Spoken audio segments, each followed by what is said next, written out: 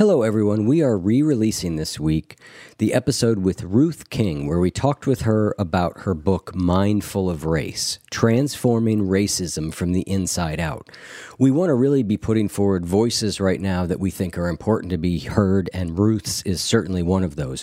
You heard her recently in our special episode, How to Work with Anger, that we put out early during the COVID crisis. And now we're re-releasing this full episode with her. I hope that you find lots of wisdom and healing in her words. I work with the bad wolf, so to speak, in a way that is not making it wrong, because the minute I make it wrong, it has to act out more to get my attention.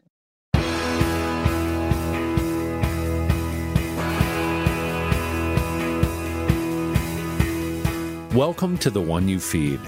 Throughout time, great thinkers have recognized the importance of the thoughts we have. Quotes like, garbage in, garbage out, or you are what you think, ring true. And yet, for many of us, our thoughts don't strengthen or empower us. We tend toward negativity, self-pity, jealousy, or fear. We see what we don't have instead of what we do. We think things that hold us back and dampen our spirit. But it's not just about thinking. Our actions matter. It takes conscious, consistent, and creative effort to make a life worth living. This podcast is about how other people keep themselves moving in the right direction, how they feed their good wolf.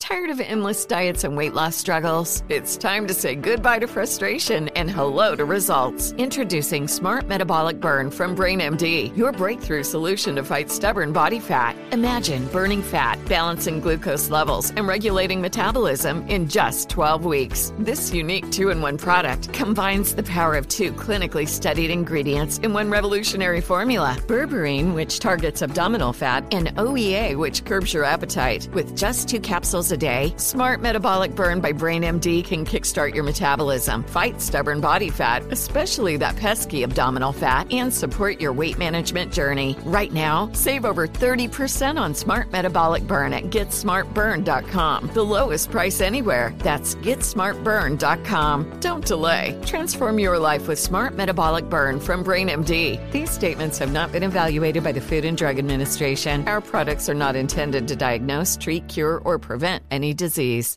You know you've got a comeback in you. When you take the next step, you're going to make it count. For your career, for your family, for your life. You can earn a degree you're proud of with Purdue Global. Purdue Global is backed by Purdue University, one of the nation's most respected and innovative public universities. This is your chance. This is your opportunity. This is your comeback. Purdue Global, Purdue's online university for working adults. Start your comeback today at purdueglobal.edu. Thanks for joining us. Our guest on this episode is Ruth King, an emotional wisdom author, coach, and consultant. She's a guiding teacher at Insight Meditation Community of Washington. She's also on the Teachers Council at Spirit Rock Meditation Center and is the founder of Mindful Members Insight Meditation Community in Charlotte, North Carolina. Ruth has a master's degree in clinical psychology from John F. Kennedy University and is the author of several publications, including her new book, Mindful of Race, Transforming Racism from the Inside Out. And here's the interview with Ruth King. Hi, Ruth. Welcome to the show. Thank you. It's lovely to be here. I am happy to have you on. Your book is called Mindful of Race, Transforming Racism from the Inside Out. And I'm looking forward to sharing the book with the listeners. But let's start like we always do with the parable. There's a grandmother who's talking with her grandson. She says, in life, there are 2 wolves inside of us that are always at battle. One is a good wolf, which represents things like kindness and bravery and love.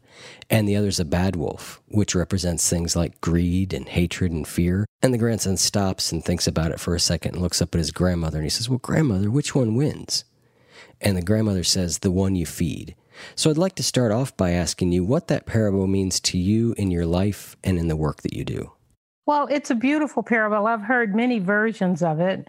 And the one I'm remembering is from the Cherokee tribe. It's a grandfather talking to a grandson, but you know how these things go. We turn it around. They go through like the can listening and they come up with different versions. So I don't know what it is, but the point of it is so powerful. And what it means to me, especially lately, is that the polarity of the good one and the bad one, is really both are coming from our mind. So part of what I'm really sensitive to at this time in my life is really befriending both the good and the bad thoughts or, beliefs and things that race through our mind, and not being attached to one being better than the other because they all come and go with regularity. I work with the bad wolf, so to speak, in a loving way, in a way that is not making it wrong, because the minute I make it wrong, it has to act out more to get my attention. But when I welcome it and sit with it and become more curious about what the disturbance is and how it's running through my mind, heart, and body, just like how the good wolf, the good thoughts and beautiful things run through my body, I have to develop a tolerance for that also, because sometimes I can have an allergic reaction to good things and want to move through that quickly. But mostly what I'm doing these days in my life is holding both in my heart with a sense of curiosity and non-attachment. That curiosity is so important. Yeah. I think it's important because without it, we're just on automatic pilot, right? We're just like believing our thoughts and moving through the world like it's absolute. And then separating the good and the bad wolf becomes externalized. And we see good and bad people and good and bad cultures and good and bad races. And we don't get to understand this subtlety of mind that is projecting on what arises in our view and in our consciousness. So I think it's a good calling, especially when the good and bad are extreme. That's when we get gripped the most, to really back up a little bit and just be a bit gentle and curious about how the experience is being lived in the heart, body, and mind, and just to relax with that in it without taking action, without feeling like you got to go do something. Just really feeling into this thing, these two wolves, and maybe having them have a conversation with each other. When the bad wolf thoughts come up, we can call in the good wolf to kind of talk some sense into that guy. That's how I'm working with that. So you say that racism is a heart disease.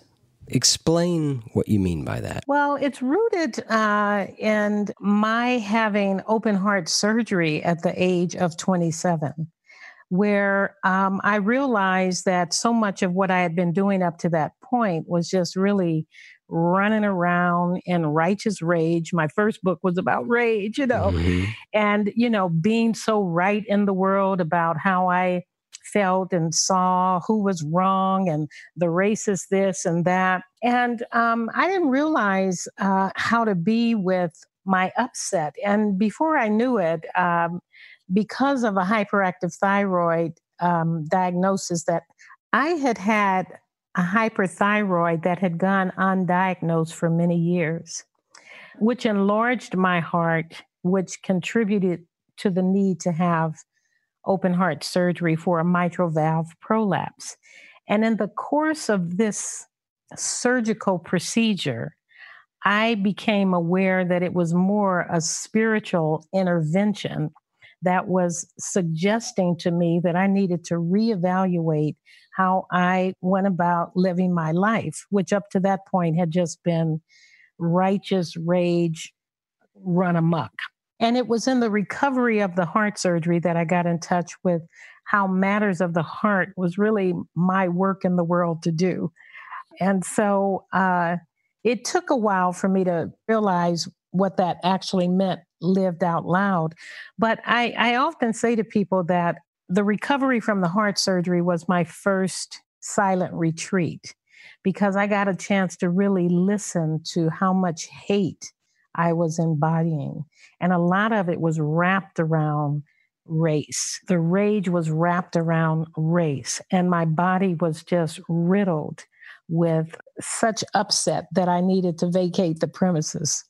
And I vacated the premises using rage as an exit route until I couldn't do that anymore. And then I had to thaw out. I thawed out into a realization that I had to make a different deal with the disturbance I was in. And that it required tenderness, that it required a lot of care, that it required me befriending the upset, the bad wolf, if you will, in a loving way. And in the course of that, I stepped into mindfulness meditation, and that became a real tool for me being able to sit with the upset in a loving way and to hold it and see it as energy moving through the body, as beliefs that I didn't have to necessarily agree with or do anything with.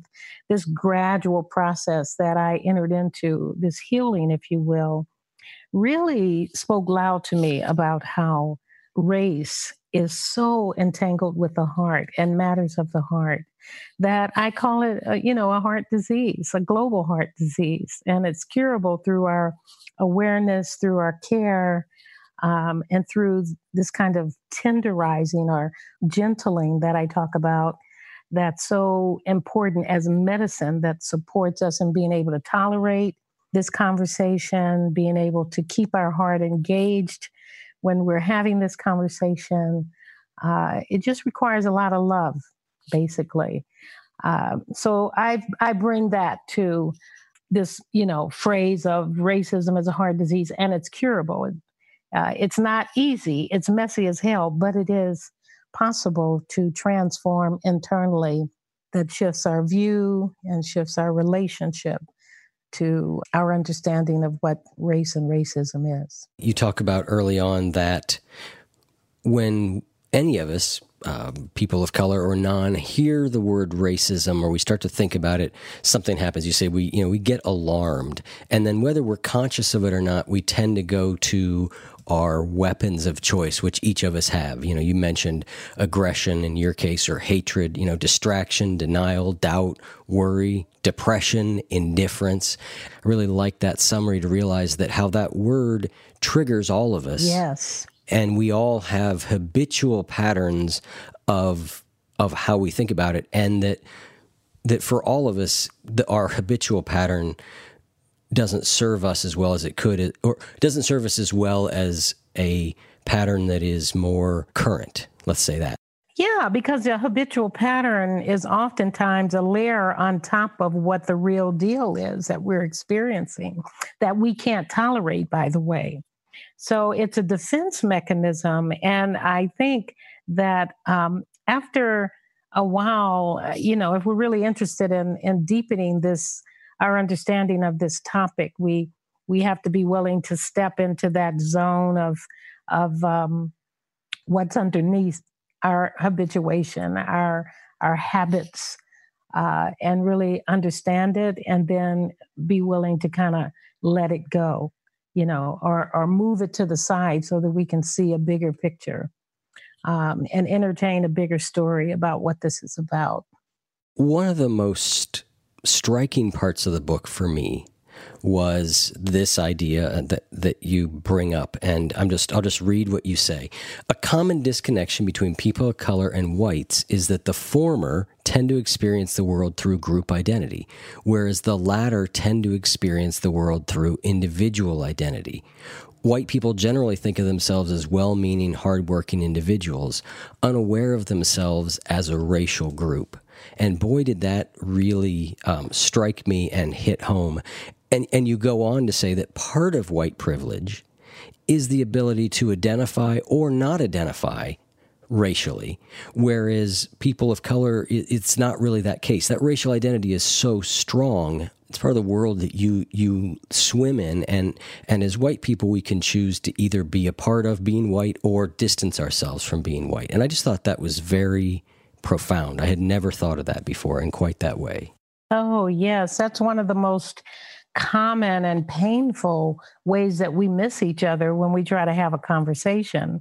White people come to the conversation in this certain innocence and an individual, I'm a good person. And I didn't do anything. I wasn't living in that time.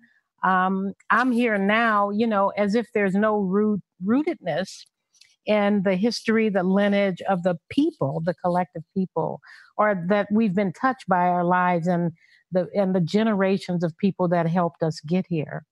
And whereas people of color are aware of being good individuals as well as being racial identity groups, because part of being a subordinated group, racial group in this country especially, but I think is more broadly than this country, part of being a subordinated anything, whether it's a race, a woman, a gay person, a poor person, the dynamic of subordination is that what groups us together is that we share oppression.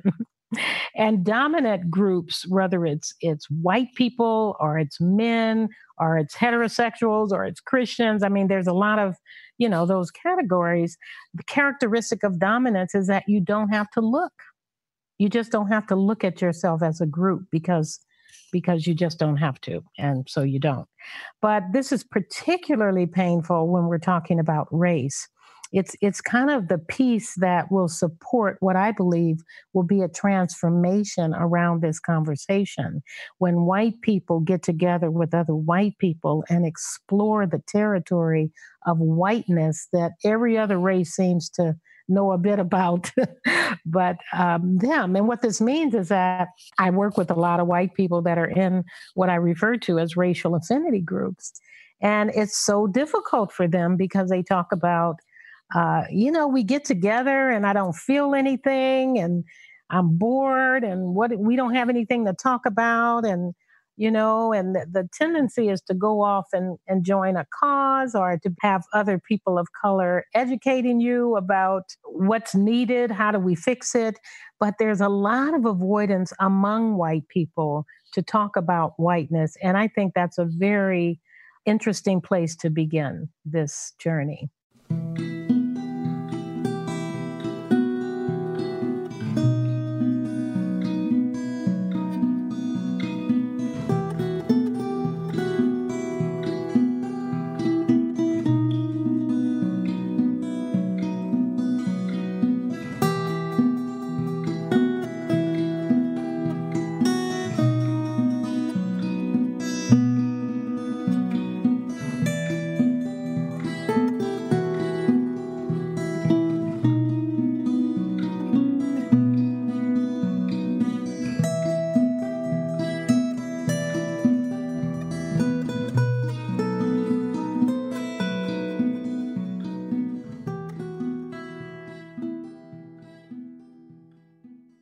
Tired of endless diets and weight loss struggles? It's time to say goodbye to frustration and hello to results. Introducing Smart Metabolic Burn from Brain MD, your breakthrough solution to fight stubborn body fat. Imagine burning fat, balancing glucose levels, and regulating metabolism in just 12 weeks. This unique 2-in-1 product combines the power of 2 clinically studied ingredients in one revolutionary formula. Berberine, which targets abdominal fat, and OEA, which curbs your appetite. With just 2 capsules a day, Smart Metabolic Burn by Brain MD can kickstart your metabolism, fight stubborn body fat, especially that pesky abdominal fat, and support your weight management journey. And right now, save over 30% on Smart Metabolic Burn at GetSmartBurn.com. The lowest price anywhere. That's GetSmartBurn.com. Don't delay. Transform your life with Smart Metabolic Burn from Brain MD. These statements have not been evaluated by the Food and Drug Administration. Our products are not intended to diagnose, treat, cure, or prevent any disease. This show is sponsored by BetterHelp. We all carry around different stressors, big and small. This can be really challenging to figure out. And when we try to deal with them on our own, when we keep them bottled up, it can start to affect us negatively. Therapy is a safe space to get things off your chest and to figure out how to work through whatever's weighing you down. If you're thinking of starting therapy, give BetterHelp a try. I recently had a few things I needed to talk about, and I signed up for BetterHelp again, and I choose it because it's convenient, it's flexible, and it works well with my schedule. Just fill out a brief questionnaire to get matched with a licensed therapist, and switch therapist anytime for no additional charge. Get it off your chest with BetterHelp. Visit BetterHelp.com/feed today to get 10% off your first month. That's BetterHelp, HELP.com/feed.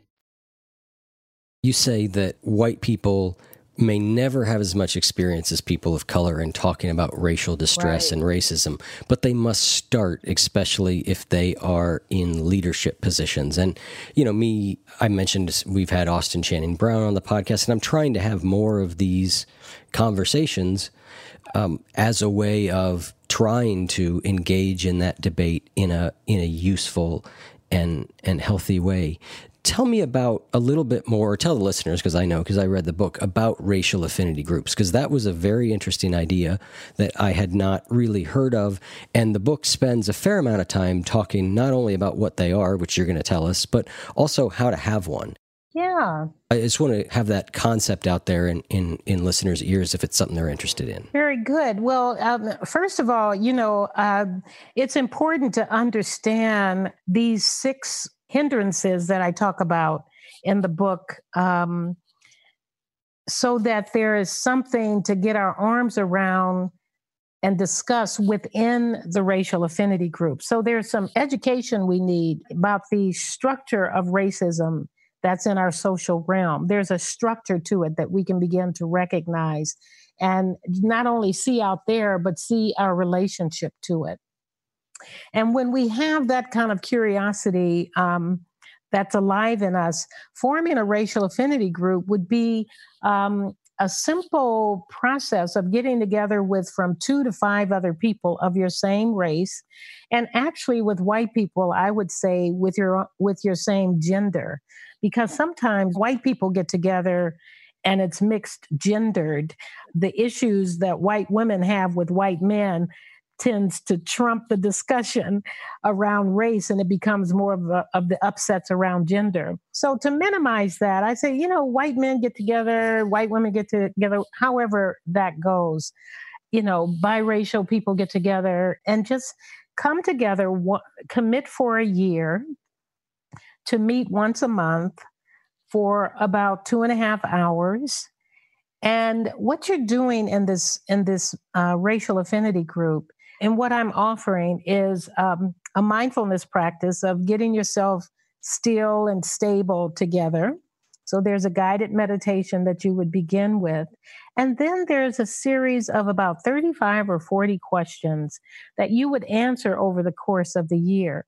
And what these questions are they're inviting us to look at our conditioning, look at our beliefs, look at our longings, look at what's unfinished that we're still carrying, talking about the oops and ouches and those places of embarrassment and shame with each other.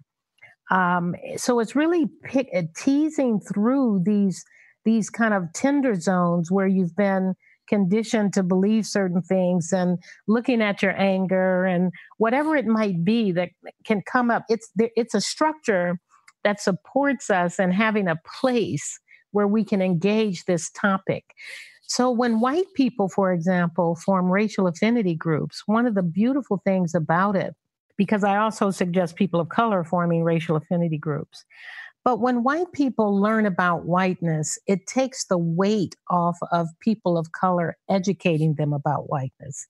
There's certain things that white people can do on their own, but, habitually, so many white people that I meet don't even think about race unless a person of color brings it up. I'm suggesting you think about race and you commit to your own engagement and education. There's loads of resources out there around whiteness, for white people. If you don't have to look at those resources, you won't. But I'm encouraging a structure of tenderness and care where there can be a mindful, an intentional, compassionate looking at our conditioning around race so that we can soften and forgive and open our awareness to see something beyond what's often fear and shame that kind of closes the lens and the heart closes along with it.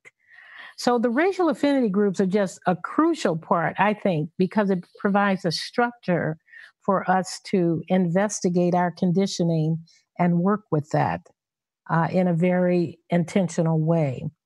And when we don't have a structure, we tend to just not go there. We just can easily go back into amnesia, or we can just work, think our thoughts are all there is. And I think it's very helpful. It's been said to be very helpful for people. Wonderful. Let's talk for a minute about, in order to understand the dynamics of racial, you call it dominance and subordination, we have to look at group habits of harm rather than looking solely at individual acts or single incidents. And I thought that was another very helpful way to think about this is, again, as a white person, I'm familiar with the concept of, well, I'm a good person, or I wasn't there, or, I'm looking at individual actions, and you're talking about looking at habits of harm, and you use a great metaphor for this around stars and constellations. Could you share that with us? Yes, the stars and the constellations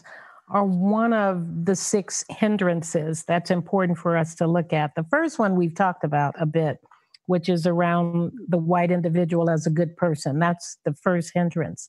But the second one is the stars and the constellations, and it goes with individual versus group. Now, all of these hindrances have to do with racial group dynamics, not so much individual acts. So the stars and the constellations are inviting us to notice for ourselves, and we can all do this, the habits that we tend to have around how we view racial harm. So one of the ways I describe this is when Michael Brown was killed in Ferguson, there was a group of us here in Charlotte that got together, a mixed group, to talk about the killing. The video was showed, and we were all asked to talk about what we saw and how we felt. And there was a white guy in our small group of about 4 or 5 people who spoke very passionately and sincerely about how, that man should have never killed that boy and left him in the streets, and this is horrible, and I'm just really upset. And he was shaking and trembling and crying, and he was telling his story. He saw a star. His description of what he saw is what I would call a star, a single incident described in the situation.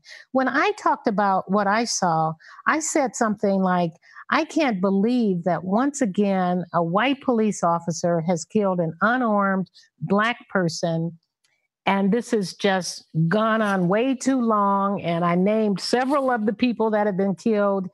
And I was describing a constellation. And I think this is another way that we miss each other, and because of what we bring to the table and how we've been conditioned to see. So, the white guy that spoke saw an individual incident. It wasn't even colorized in the description. And the language that he used, it wasn't like a white man or a Black man. It was that man should have never killed that boy. Well, to me, it was very textured. And it's because of the ways, because of the pattern I see, the tattoo that's out there, the repetitive motion injury, the chronicness of this situation. It's a big dipper. It's a comic in the, in the constellation. So to me, it's useful if we're not just seeing single incidents, because it doesn't have the gravity. It lacks an understanding of the gestalt, of the broader pain that's repetitive out there. So I think that's a difference also in looking at from an individual lens and also from a racial group identity lens. That you're part of a group. An individual wouldn't see all these things. They would just see the single incident. Another example of this is when people talk about all lives matter as opposed to Black lives matter. All lives matter is an individual view. We're all important. Black lives matter is speaking to a constellation. So these are things we can begin to open our hearts and minds to see that it's not just a solo incident, it's the patterning that we want to bring some attention to and open to. Yeah, it makes me think of something that you wrote in the book that really was touching. And you said, you're talking about a Dharma talk you gave. And you said, I ended with this: the next time you hear of a brown person being killed by anyone, stay present and say to yourself, oh my, another of Ruth's children has been killed. That's right. Then check in with your own heart to determine the appropriate response. Yeah, that's how I move in the world as a body, as a woman, as a lesbian, as a author, as a great grandmother. I'm concerned about these constellations of harm towards the bodies of color. And, and there's probably harm within the white body as well, but we're looking at the dominant and subordinated dynamic here. But I don't want to overlook the fact that we all have experiences of suffering and harm. Terminology question for you here. I was talking with someone recently who said that, well, it was my son, who said that only white people in this country can be racist because racism indicates a system of oppression. Now, everybody's prejudiced, but that racism is speaking to this, constellation of harm that we're talking about, or this system of oppression. Do you use same terminology? Yeah, I want to meet your son. Well, he's not too far away. I told you he's in North Carolina. He really speaks to the younger generation too, maybe that's coming up that seems to be, have their fingers in a lot of these pots. And I think it's good news. But yes, so I very seldom use the word racist because racist is a word that speaks to individual actions. So it's at the individual level. Certainly people can have racist behavior depending on what they're doing at the individual level. But racism is at the institutional level. It's at the group and beyond level. Racism, I associate very much with policies, practices, social norms, political systems, when the dominant system is white. White supremacy is an expression of racism in the sense of its intentionality. The alt-right movements,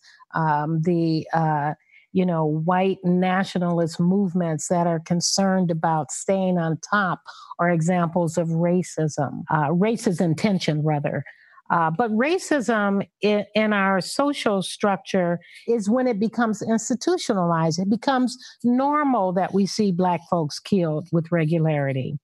It's normal that most of the people in the prison industrial complex, the profiting complex, the disaster capitalist complex is full of brown bodies, So these are examples of racism as they live in our social context. Their norms, practices, policies, blind assumptions, a police institution in the habitual pulling of the trigger.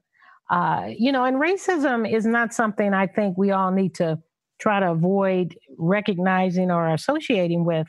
I think it's something we need to, kind of embrace and be curious about, because if we're afraid of being a racist or being a part of a racist system, being a part of racism, then it's very hard to, if we're ashamed of that, it's very hard to investigate it, to really understand it more deeply. But yeah, it's it's more of a collective dynamic and reality in our social realm. Who do you see on television most when you turn on the news? Who's got positions of power most when you look at, Idiots, when you go to your mostly. doctor? Who are most of the lawyers? You can see the economic influence of it as well as the cultural piece. But I associate racism with culture and with the ways that norms and practices and policies and beliefs are embedded in the social fabric, that we all are breathing that air and swimming in that water together.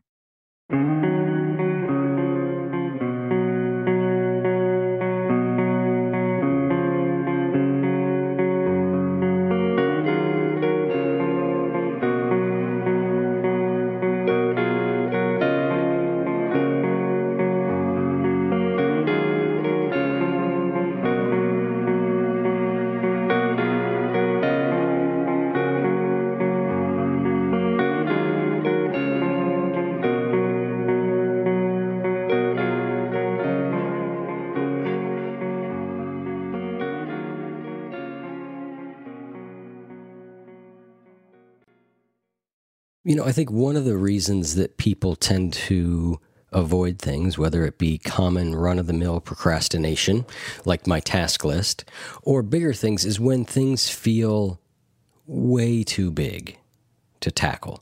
When something feels overwhelming, our tendency is to walk the other direction. And when we talk about race in the sense of a racist, a person, you think, well, if we could just get that person to change how they feel, well, that feels like, okay, I could step up to the plate there.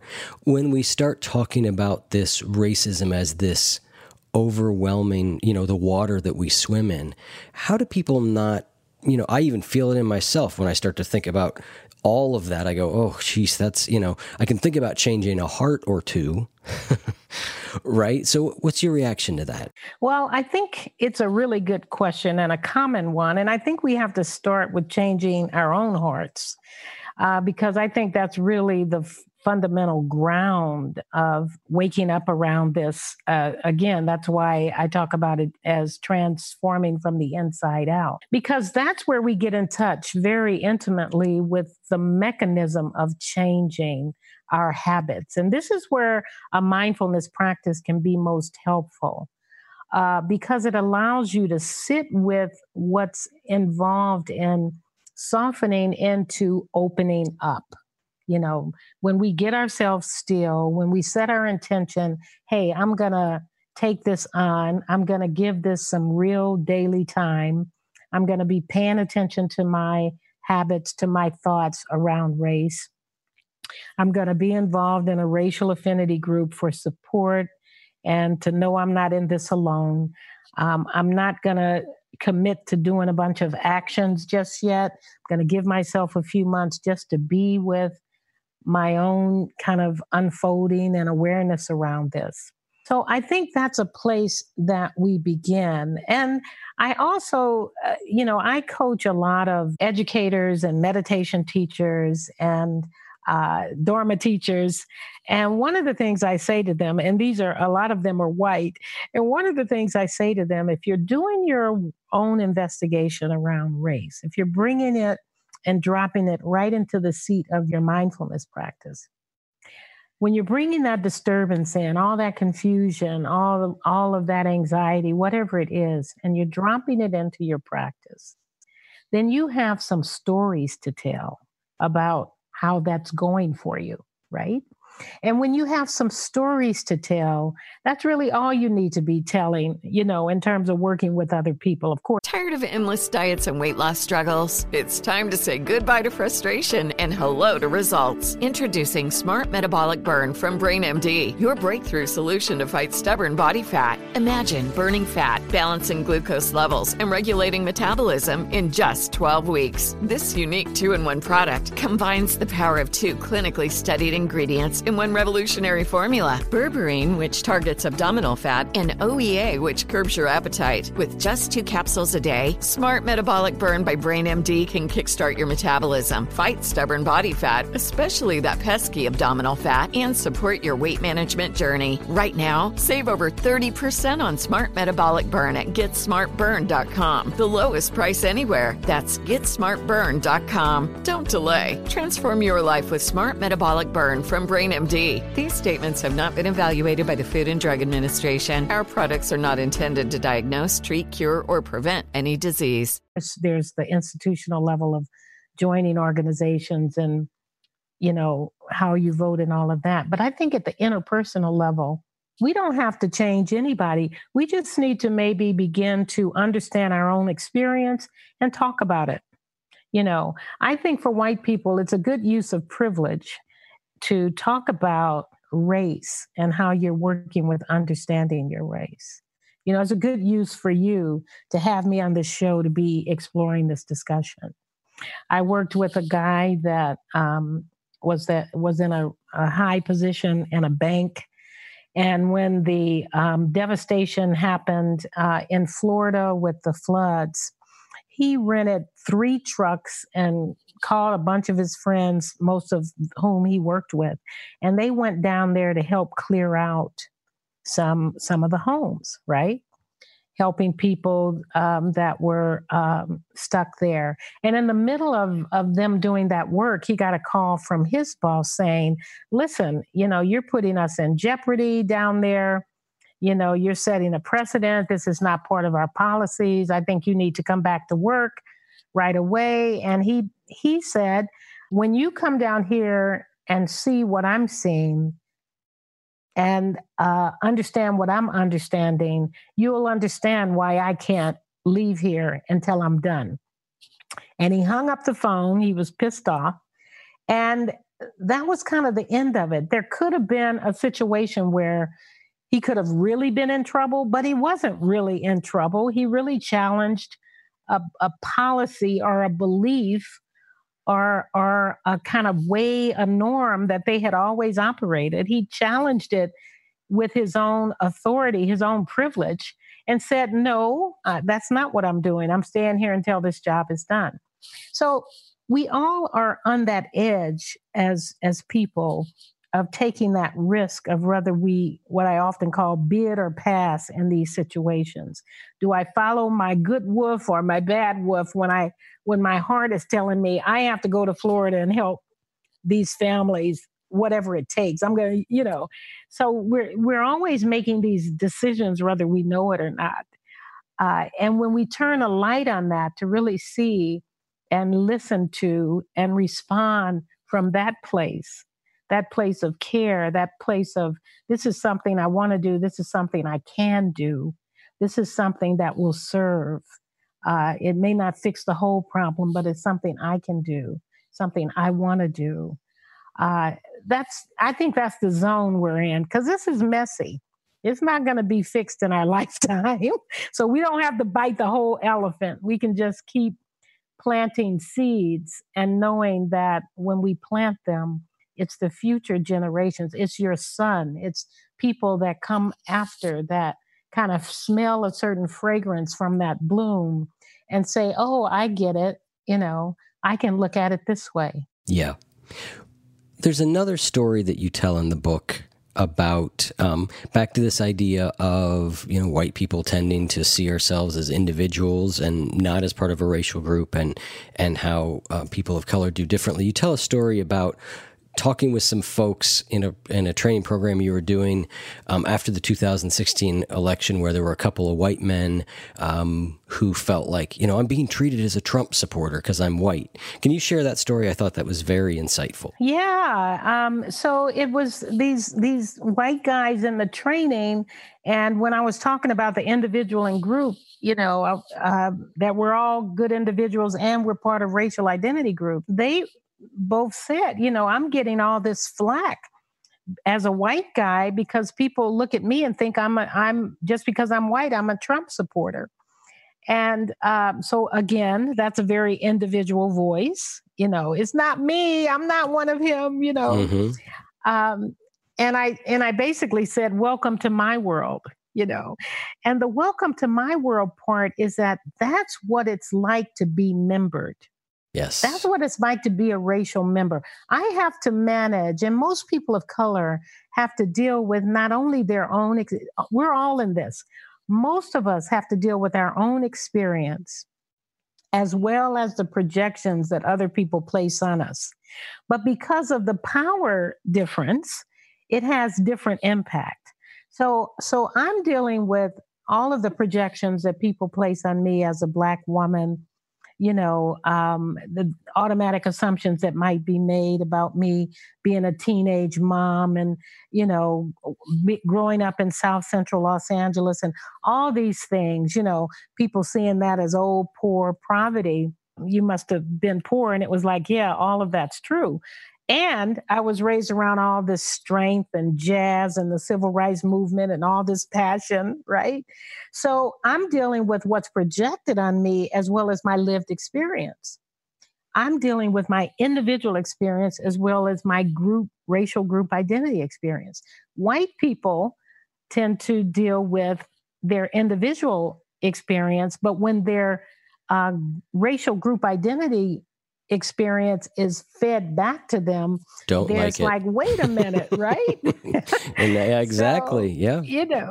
that's kind of what happened. So it was a real moment for these two white guys to thaw out and get that that's what we're dealing with, of course.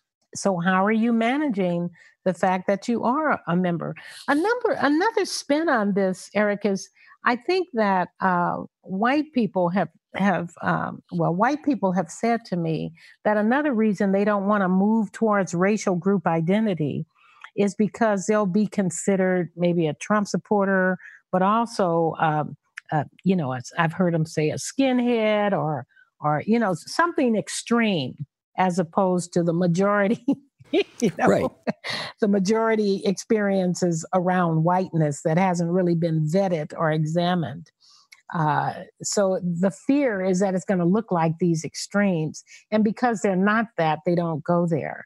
But I think there's some real value in seeing what this experience of day-to-day ordinary white people is really about under the lens or under the inquiry of race, being curious about what is the collective experience that we share as white people could be really valuable. I can't think of the comedian whose joke is, it's similar to that about how good it is to be a white person and how he could, as people of color have to be afraid getting in a time machine. But as a white person, you can get in a time machine and end up in any time. And it's like, this is a pretty good time to be alive. I also think racial affinity groups is also important for people of color because, some of the traps we get into are thinking we know all there is to know about race. But I just came back from Canada, and this is just one example. My partner and I traveled through the Canadian Rockies, and then I stayed for 10 days, and it was amazing. And I ended up in Vancouver at the inn and taught a 5-day retreat there, meditation retreat there. And being in Vancouver was one of the most diverse places I've ever been in my life. And I've traveled a lot. And so people of color, sometimes we think we know all there is to know about race, but we haven't really examined the body of color that we have this presumed solidarity with. So what happens with us as people of color is we know a bit about our own racial group identity, but not about other racial groups' identity in the body of color. And so we know a lot about our own race. We don't know about other people of color races. We don't know that experience, but in our conversation, we tend to think it's all clumped together. So for people of color, it's important for us to investigate what people of color means. What does it mean among us as a body of color, especially when we come together, say, in a racial affinity group? What is our individual experiences of being a race? Not so much as a collective, but as individuals. And how do we understand our diversity within the body of color? And this is where my Canadian experience comes in, of being in Canada and working closely with a Chinese Canadian there, which is very different than a Chinese American who had roots. His family roots were in the railroad, building the railroads there. Mm-hmm. And so it really stretched my assumptions about Chinese because I was in another context. I wasn't in American context. I was in Canadian context. And I think it's this kind of intimacy with the body of color that we need to understand and be curious about, so that we're not making blind assumptions and we're not moving just because we have a common enemy, so to speak, the white people, that we really turn that around and look at, what is it that we're missing out in terms of our own connections with each other. Makes sense. One of the things, Ruth, that we have not had a chance to talk about is in addition to all your teachings on race, you're a hell of a Dharma teacher. And we are out of time here, so you and I are going to do it in the post-show conversation, but you have a little part where you talk about the 3 marks of existence that Buddhists talk about, and a short teaching there that blew me away. And I'm really excited to talk more about it. Listeners, if you're interested in the post-show conversation, go to oneyoufeed.net/support and become a contributor, and you can hear all of those. You can listen to them right in your podcast player, and this one, I assure you, is going to be worth hearing. But Ruth, thank you so much for taking the time to come on and to share your book with us and your thoughts. It was very helpful for me. Thank you so much for having me. Okay, bye. Bye-bye.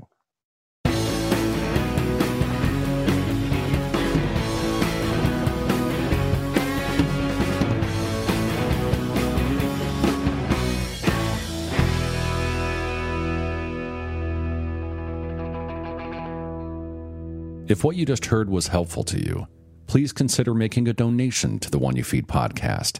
Head over to oneyoufeed.net/support.